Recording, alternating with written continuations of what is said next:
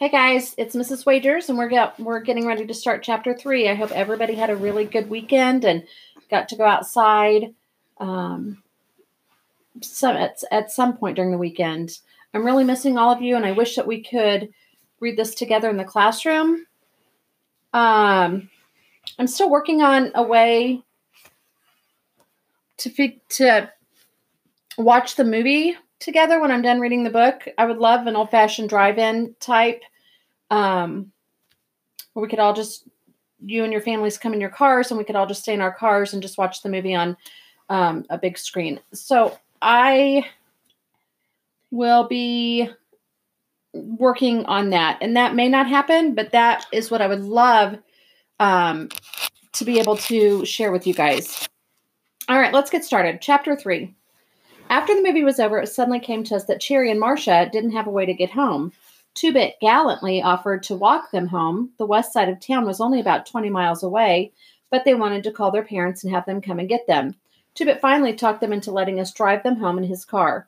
I think they were still half scared of us. They were getting over it, though, as we walked to Two-Bit's house to pick up his car. It seemed funny to me that Socias, if these girls were any example, were just like us. They liked the Beatles and thought Elvis Presley was out, and we thought the Beatles were rank and that Elvis was tough. But that seemed the only difference to me. Of course, greasy girls would have acted a lot tougher, but there was a basic sameness. I thought maybe it was money that separated us. No, Cherry said slowly when I said this. It's not just money. Part of it is, but not all of it. You greasers have a different set of values. You're more emotional. We're sophisticated, cool to the point of not feeling anything. Nothing is real with us. You know, sometimes I'll catch myself talking to a girlfriend and realize that I don't mean half of what I'm saying. I don't really think a beer blast on the river bottom is super cool, but I'll rave about one to a girlfriend just to be saying something. She smiled at me. I never told anyone that. I think you're the first person I've really gotten through to. She was coming through to me all right, probably because I was a greaser and younger, and she didn't have to keep her guard up with me. Rat race is the perfect name for it, she said. We're always going and going and going and never asking where. Did you ever hear of having more than what you wanted so that you couldn't want anything else? And then you started looking for something else to want? It seems like we're always searching for something to satisfy us and never finding it. Maybe if we could lose our cool, we could. That was the truth. Socias were always behind a wall of aloofness, careful not to let their real selves show through. I had seen a social club rumble once. The Socias even fought coldly and practically and impersonally. That's why we're separated, I said. It's not money. It's feeling. You don't feel anything, and we feel too violently. And she was trying to hide a smile. That's probably why we take turns getting our names in the paper. Two-Bit and Marcia weren't even listening to us. They were engaged in some wild conversation that made no sense to anyone but themselves. I have quite a rep for being quiet, almost as quiet as Johnny. Two-Bit always said he wondered why Johnny and I were such good buddies. You must make such interesting conversation, he'd say, cocking an eyebrow. You keeping your mouth shut, and Johnny not saying anything. But Johnny and I understood each other without saying anything. Nobody but Soda could really get me talking. Until I met Cherry Valance. I don't know why I could talk to her. Maybe for the same reason she could talk to me. And the first thing I knew, I was telling her about Mickey Mouse, Soda's horse. I had never told anyone about Soda's horse. It was personal. Soda had this buckskin horse, only it wasn't his.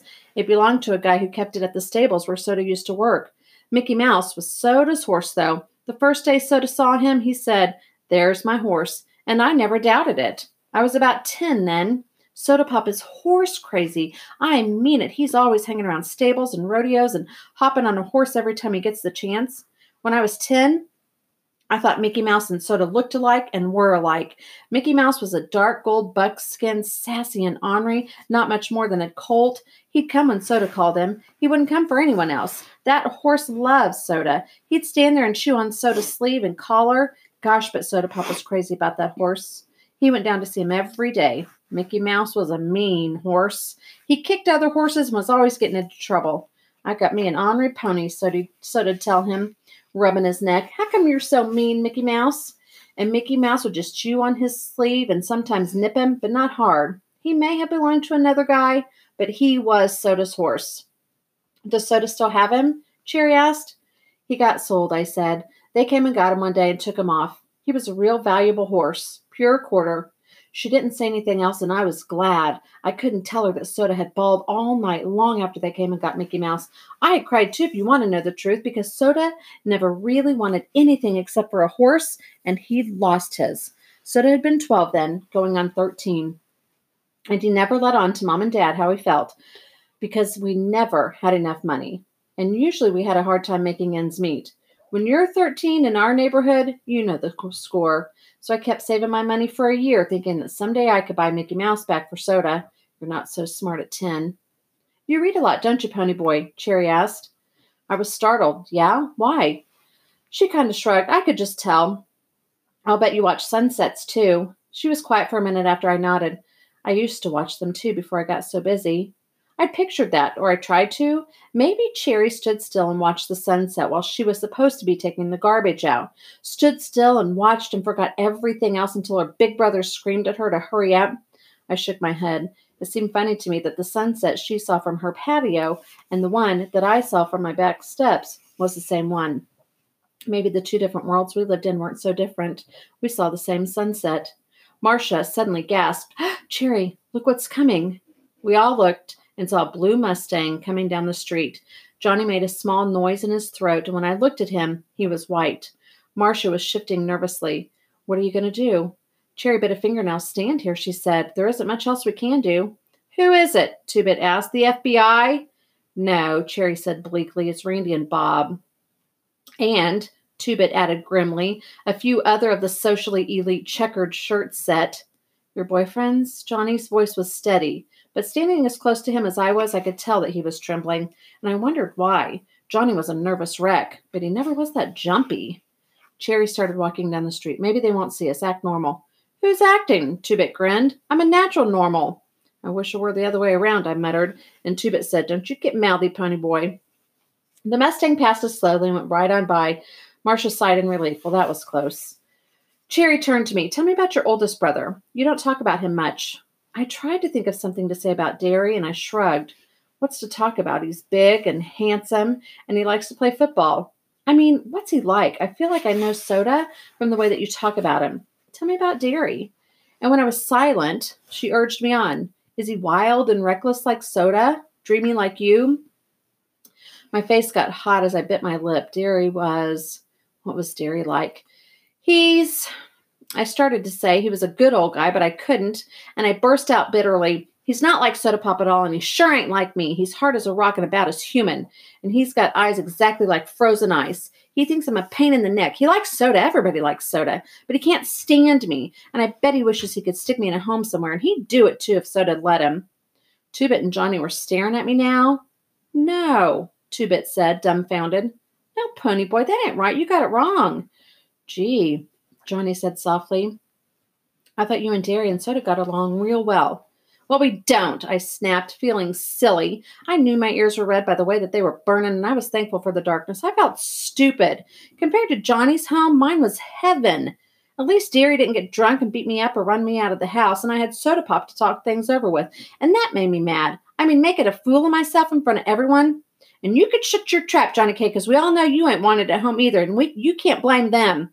Johnny's eyes went round as he winced as though I had belted him, and Two-Bit slapped me a good one across the side of the head, and hard. You shut your mouth, kid. If you wasn't Soda's kid brother, I'd beat the tar out of you. You know better than to talk to Johnny like that. And he put his hand on Johnny's shoulder. He didn't mean it, Johnny. I'm sorry, I said miserably. Johnny was my buddy. I was just mad. It's the truth, Johnny said with a bleak grin. I don't care. You shut up talking like that, Two-Bit said fiercely, messing up Johnny's hair. We couldn't get along without you, so you can just shut up. Well, it ain't fair, I cried passionately. It ain't fair that we have all the rough breaks. I didn't know exactly what I meant, but I was thinking about Johnny's father being a drunk, and his mother a selfish slob, and Two-Bit's mother being a barmaid to support him and his kid sister after their father ran out on them, and Dally, wild, cunning Dally, turning into a hoodlum because he'd die if he didn't, and Steve, his hatred for his father coming out in his soft, bitter voice and the violence of his temper. Soda Pop, a dropout so he could get a job and keep me in school. And Derry, getting old before his time, trying to run a family and hold on to 2 jobs and never having any fun? While the Socias had so much spare time and money that they jumped us and each other for kicks, had beer blast and river bottom parties because they didn't know what else to do. Things were rough all over the east side, and it just didn't seem right to me. I know, Two-Bit said with a good-natured grin. The chips are always down when it's our turn, but that's the way things are, like it or lump it. Cherry and Marcia didn't say anything. I guess they didn't know what to say. We'd forgotten that they were even there. And then the blue Mustang was coming down the street again, more slowly. Well, Cherry said resignedly, they've spotted us. The Mustang came to a halt beside us, and the two boys in the front seat got out. They were Socias, all right. One had on a white shirt and a Madras ski jacket, and the other had a light yellow shirt and a wine-colored sweater. I looked at their clothes, and I realized for the first time that evening all I had on was a pair of jeans and Soda's old sweatshirt with the sleeves cut short. I swallowed. Two-Bit started to tuck in his shirt tail, but he stopped himself in time. He just slipped up the collar of his black leather jacket and lit a cigarette. The Socias didn't even seem to see us. Cherry, Marcia, listen to us, the handsome black-haired Soc with the dark sweater said. Johnny was breathing heavily, and I noticed he was staring at the Socia's hand. He was wearing 3 heavy rings, and I looked quickly at Johnny, an idea dawning on me, and I remembered that it was a blue Mustang that had pulled up beside the vacant lot, and that Johnny's face had been cut up by someone wearing rings. The Socia's voice broke into my thoughts. Just because we got a little drunk last time. Cherry looked mad. A little? You call reeling and passing out in the streets a little? Bobby told you I am never going out with you while you are drinking, and I mean it. Too many things could happen while you're drunk. It's me or the booze. The other Soc, a tall guy with a semi-beetle haircut, turned to Marcia. Baby, you know we don't get drunk very often. And when she gave him a cold stare, he got angry. And even if you are mad at us, that's no reason to go walk in the streets with these bums. Two-Bit took a long drag on a cigarette. Johnny slouched and hooked his thumbs in his pockets, and I stiffened. We can look meaner than anything when we want to. Looking tough comes in handy. Two-Bit put his elbow on Johnny's shoulder. Who you call 'em bums? Listen, greasers, we got 4 more of us in the back seat. Well, then pity the back seat, Two-Bit said to the sky.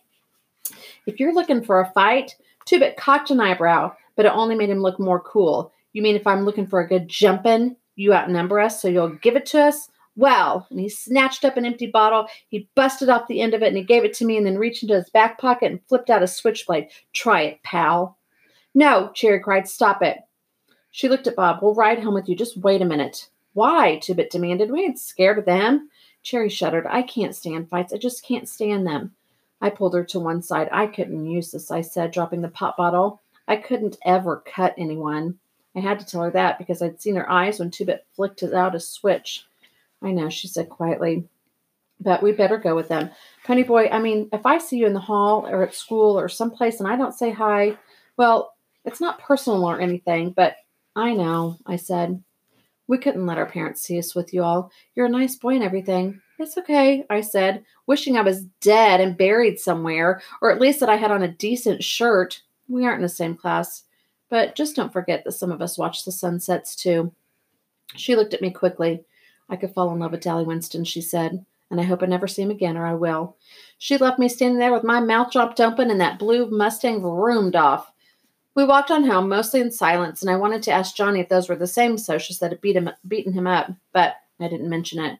Johnny never talked about it, and we never said anything. Well, those were 2 good-looking girls if I ever saw any. Two-Bit yawned as we sat down on the curb at the vacant lot. He took a piece of paper out of his pocket and tore it up. What was that? Marcia's number. Probably a phony one, too.